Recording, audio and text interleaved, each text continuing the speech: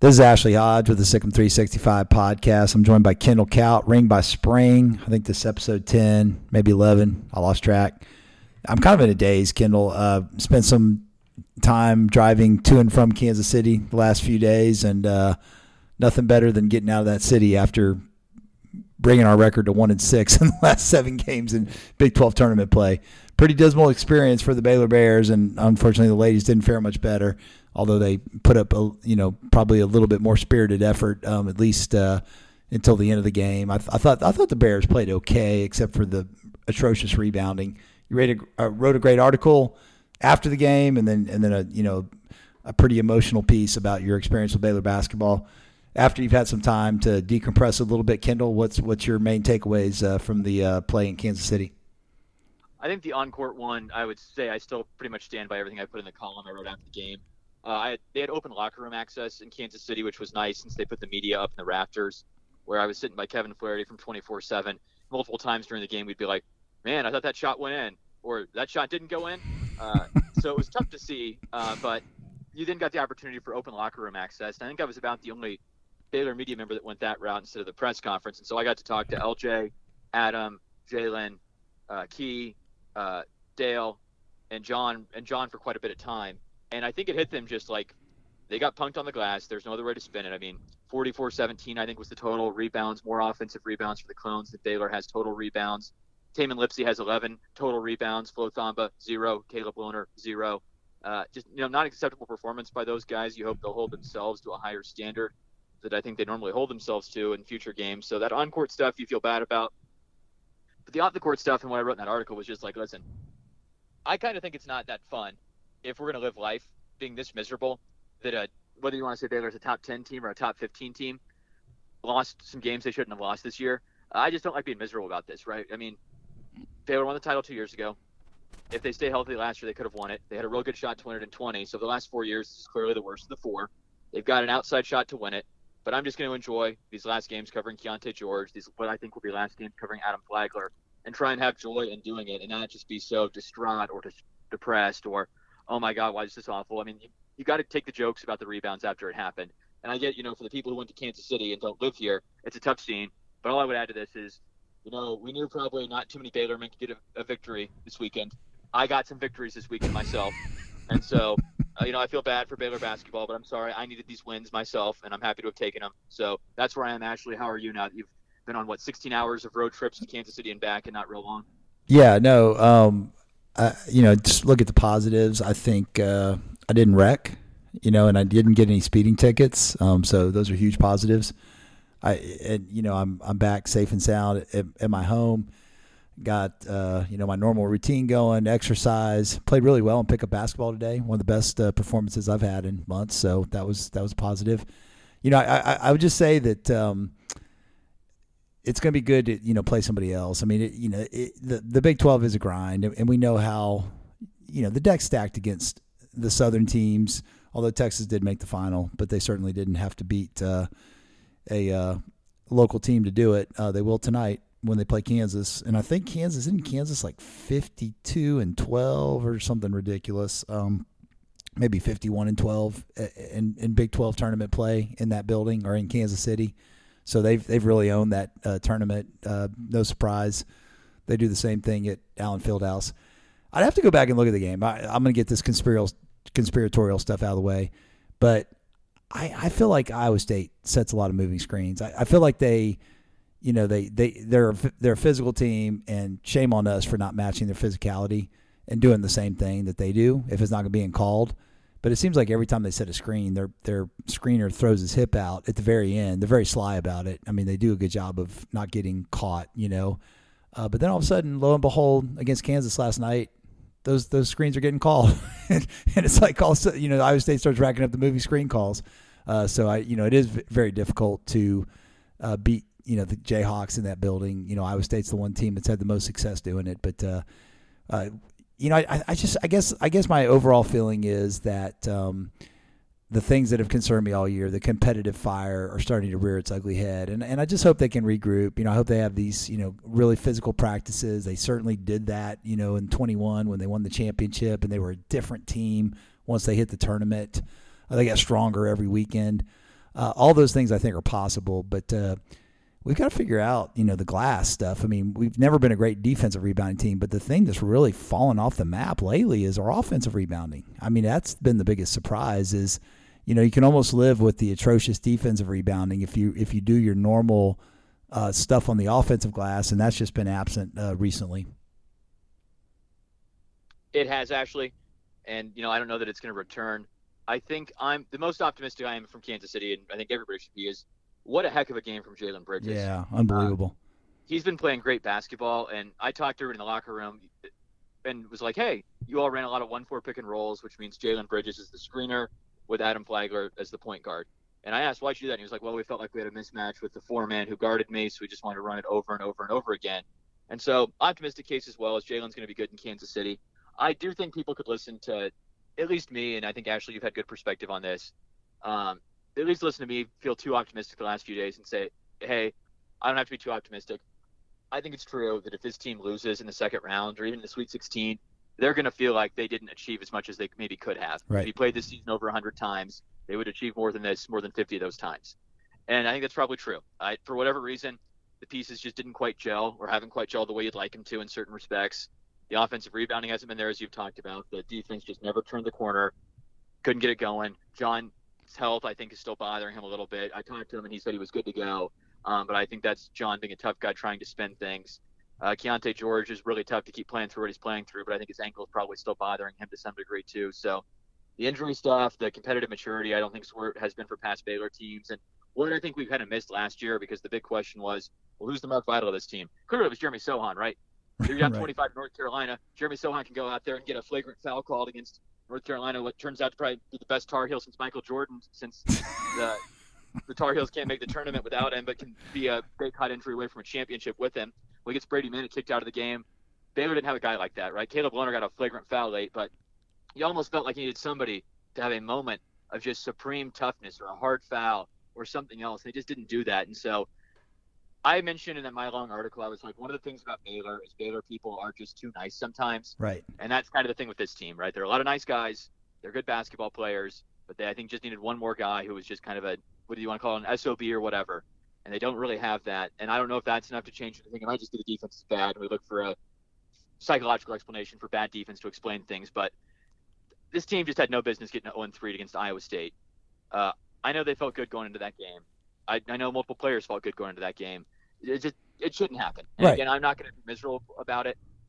I've really enjoyed covering this team. I like the coaching staff. I like the players, but it shouldn't happen. And if you want to talk results-based business, with the talent and staff they have, they should not have 0-3 at Iowa State this year. Yeah, a couple years ago when our team was not near the quality it was, West Virginia swept us. And I think if you had played those West Virginia games over and over and over again, they might have swept us every single time. I mean, they were clearly better in the backcourt. They just frustrated us to death. Although I think at West Virginia, we only lost like 57-54 or something like that. But in the Big 12 tournament and even on our court, they just totally crushed us, took our will away. But yeah, this was one that felt like, wow, and even Kansas State, I'd say the same thing. You shouldn't be swept by those teams. It should have gone the way that the Kansas and the TCU and the Texas series went, where you split and then whatever happens in the Big 12 tournament happens. So that's disappointing. But what we don't have is disappointing is losing to the bottom of the conference. Like, and most teams did that. Most teams lost to the Texas Techs at least once, or the Oklahomas of the world, or had those slip ups. That's where Baylor did a good job, and certainly Kansas and Texas did a good job of that also, avoiding those bad losses. So that's positive. And when you play the NCAA tournament, you play a team like that is going to be your first round opponent. Now, let's talk about seeding. All these Lunardi and Bracket Matrix still have us on the 2 line. I think what needs to happen for that to stay true is Marquette is probably going to have to lose. And, so they play in the championship against Xavier. Is that right? Today? I think that's right. That sounds correct. I was a little so we need to root for Xavier. Actually, but I'll refer to you on that. We need to root for Xavier in that game. So if that happens and Baylor stays on the 2 line, I think it's a big advantage, because looking at the weekend, the next weekend, here's what Bracket Matrix has is the current 7 seeds, who you'd have to play to get to a Sweet 16. They've got Creighton, they've got Missouri, They've got Northwestern. They got Michigan State. I like our chances against those teams compared to the 6 seeds, which I go, ooh, there's some tough ones there. St. Mary's and is who knows. They play hard-nosed defense. They could be a matchup problem for us, but talent level certainly favors Baylor. Duke, who's playing good basketball, they're currently on the 6 line. Texas A&M, who I was watching them blow out Vanderbilt. They make it to the 5 line, based on how they're playing if they end up winning the SEC championship and upset Alabama. And then Kentucky, who they've got some defensive issues, so I like that matchup. But those are the teams you play if you get on the 3 line, and those are tougher teams. I mean, it's a big deal to stay on the 2 line. So let's all root for Xavier and hope that when our name's called tomorrow, we're on the 2 line. I agree. And Duke and Kentucky both underachieved for a lot of the year and have gotten it going lately. And one of the best predictors of postseason success are preseason rankings because teams often play to their talent by the end of the season. So, yeah, you don't want to see either of those teams. And, look, if Sparty or Michigan State beats Baylor, whatever, but Baylor has no business losing to Northwestern. I mean, that's not a – right. I'm sorry, you shouldn't be losing to Northwestern. Northwestern shouldn't even be a Big Ten school. It should just, go the way of University of Chicago in my mind. So, if Baylor, I don't think is going to lose to Northwestern. Play this back at me if I'm wrong. But, again, these are still good problems to have. We're talking about a 2 seed, which until the run from 2020 on would be the highest seed in the modern era for Baylor basketball. So there's still hope in front of us, and it's not like it's Texas Tech that is somehow looking at hiring Rick Pitino after their last 2 hires. I'm just like, I don't even know how you can spin what's going on in Lubbock with that. I can't see him taking that job over Georgetown or St. John's. I mean, I just think, I would also rather live in Washington, D.C. or New York City over living in Lubbock, Texas. Yeah. But, if Kirby Hocutt is somehow making another hire, we'll see if he can pull one out again. The culture fit seems weird. I mean, Mills and McCaslin make a lot more sense to me. I mean, I would hope it's somebody outside that Scott Drew coaching tree. I'm tired of coaches out of his tree being in our league. But, I just don't see the Pitino to Tech. That just seems like a weird fit to me. It does for me as well, but everything about Texas Tech basketball the last year seemed like a weird fit. Right. Okay, so here's my question. Let's say – Baylor's going to not draw an easy team in that first-round matchup. Upsets happen all the time. They're going to have to bring their A game. What are the 1 or 2 things that you're going to want to see from the Bears in this first weekend, next weekend, for them to make the Sweet 16? Where does Baylor really have to, use this couple of days of practice that they'll have and the rest and all that? Let's spin it positively. I think it's always better to keep playing games and winning. But, let's say they got some great practices going, their attitude's, ready and, they're excited and they play inspired basketball. What do you want to see from them against their, first 2 opponents next weekend? And whether it's the 3-14 or 2-15 game, Ashley, I want to see Baylor come out with its hair on fire. Right. The Baylor team that played Hartford, and Hartford was not a terrible 16 seed, or Norfolk State last year. There was just no chance Baylor was going to lose either of those games. Right. There could be a decent 15-14 team, and we know from Georgia State there are 14 seeds that can win. What I always get scared about in those games are to one of those teams have a pro. R.J. Hunter, when Baylor lost to him, when Mizzou lost the 2-15 game, Kyle O'Quinn. So I always look for, does that opponent have a pro? Well, Baylor needs to come to that game, hair on fire, get out to a big lead. Do not give hope to the 14 seed or the 15 seed that if they go 7 of 9 for one stretch from 3, they can win that game. So that's what I look for in the first one. Second game, what I look for is how tough and intense is Baylor. I'm okay, especially if Langston Love can go. I think Dale Bonner, as we've mentioned for a long time, is a rotation player and should be playing for Baylor decent minutes in the NCAA tournament. Well, if you got 5 guards, you got a lot more fouls to give. And I'm okay if Baylor's sending teams to the line for the double bonus, but Baylor cannot give up easy buckets like it has. So new intensity, new hard focus, hard fouls are good fouls for the Bears. That's what I look for that weekend. Ashley, what do you look for? Yeah, I mean, obviously, I want to see Baylor just get back to what they've done on the offensive glass. I want to see very active Jonathan Tchamwa-Tchatchoua. I want to see Flo Thamba, very aggressive on the glass. And if he's not, I want to see a hook, and I want to see Josh Ojewuna in there. And somebody brought up the point that, that with Flo, other teams are concentrating 2 people to block him out, which may be true, but I just didn't see the grit in that Iowa State game from him. It's pretty hard, to go the whole game without grabbing a rebound, and he managed to do it 30 minutes. So, I want to see just fire and, having him play with an intensity, and I want to see him start challenging shots again. I mean, we try to take a lot of charges. He's pretty good at taking charges, But man, teams have really, the book is out on Baylor that they don't block shots, and except for Jalen Bridges, and so. Teams just feel comfortable. Just let's get to the rim. Baylor's just going to try to take a charge. They're not going to block a shot. Let's surprise them. Let's try to block some shots. Let's use that 7'6" wingspan flow and block some shots. I hope we have some adjustments like that in the bag. I feel like this coaching staff will definitely have some things that they tweak to for the tournament. So those are the main things I'm looking for. And then just move the ball, less isolation ball. I want to see Keontae George get in the paint a lot more. He's good, really good at when he gets in the paint, hanging, drawing fouls, finishing sometimes. So that would be good. And hopefully the officiating's a little tighter. I think that'll benefit Baylor. I think it'll benefit offensive teams if they don't let it become a scrum like they do in Big 12 ball. Because if it's more free flowing and you just don't allow the physical contact on the perimeter, I think that's a positive for Baylor. I do as well, and I think Baylor, in my mind, is still searching for its best rotations, but I think it's pretty clear Dale Bonner should replace at least one guy who plays a few minutes a game. Right. Yeah, and if you look at the 15 seeds and the 14 seeds, just kind of looking through the Ken Pom, teams like Colgate, pretty good offensively, but defensively not so good. And same is true with like Louisiana's another team that's projected to be maybe a 13 seed or a 14. They're 56 in offensive efficiency, 147 defense. Furman 32 in offense and 124 defense, or 184 defense. So you're probably not going to get like a defensive juggernaut in that first game. So that'll probably be good for Baylor. It'll be more of a free flowing game, a game where they're not going to get a team that's just locking them down on the perimeter. So hopefully they're making shots, getting to the rim, moving the ball well.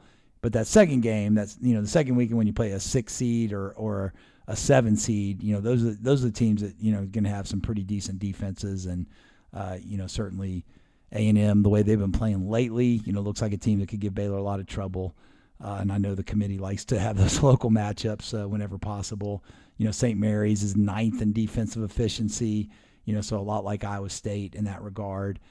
So there's some concerns ahead, but ultimately it's survive and advance. All the cliches, you gotta play like this is your last game that you're ever going to play. Houston, I don't know if you saw this, but they're playing Cincinnati right now, and Marcus Sasser went down with an injury. Jalen Clark for UCLA is out with an injury. That's, I think, a significant blow to their title chances.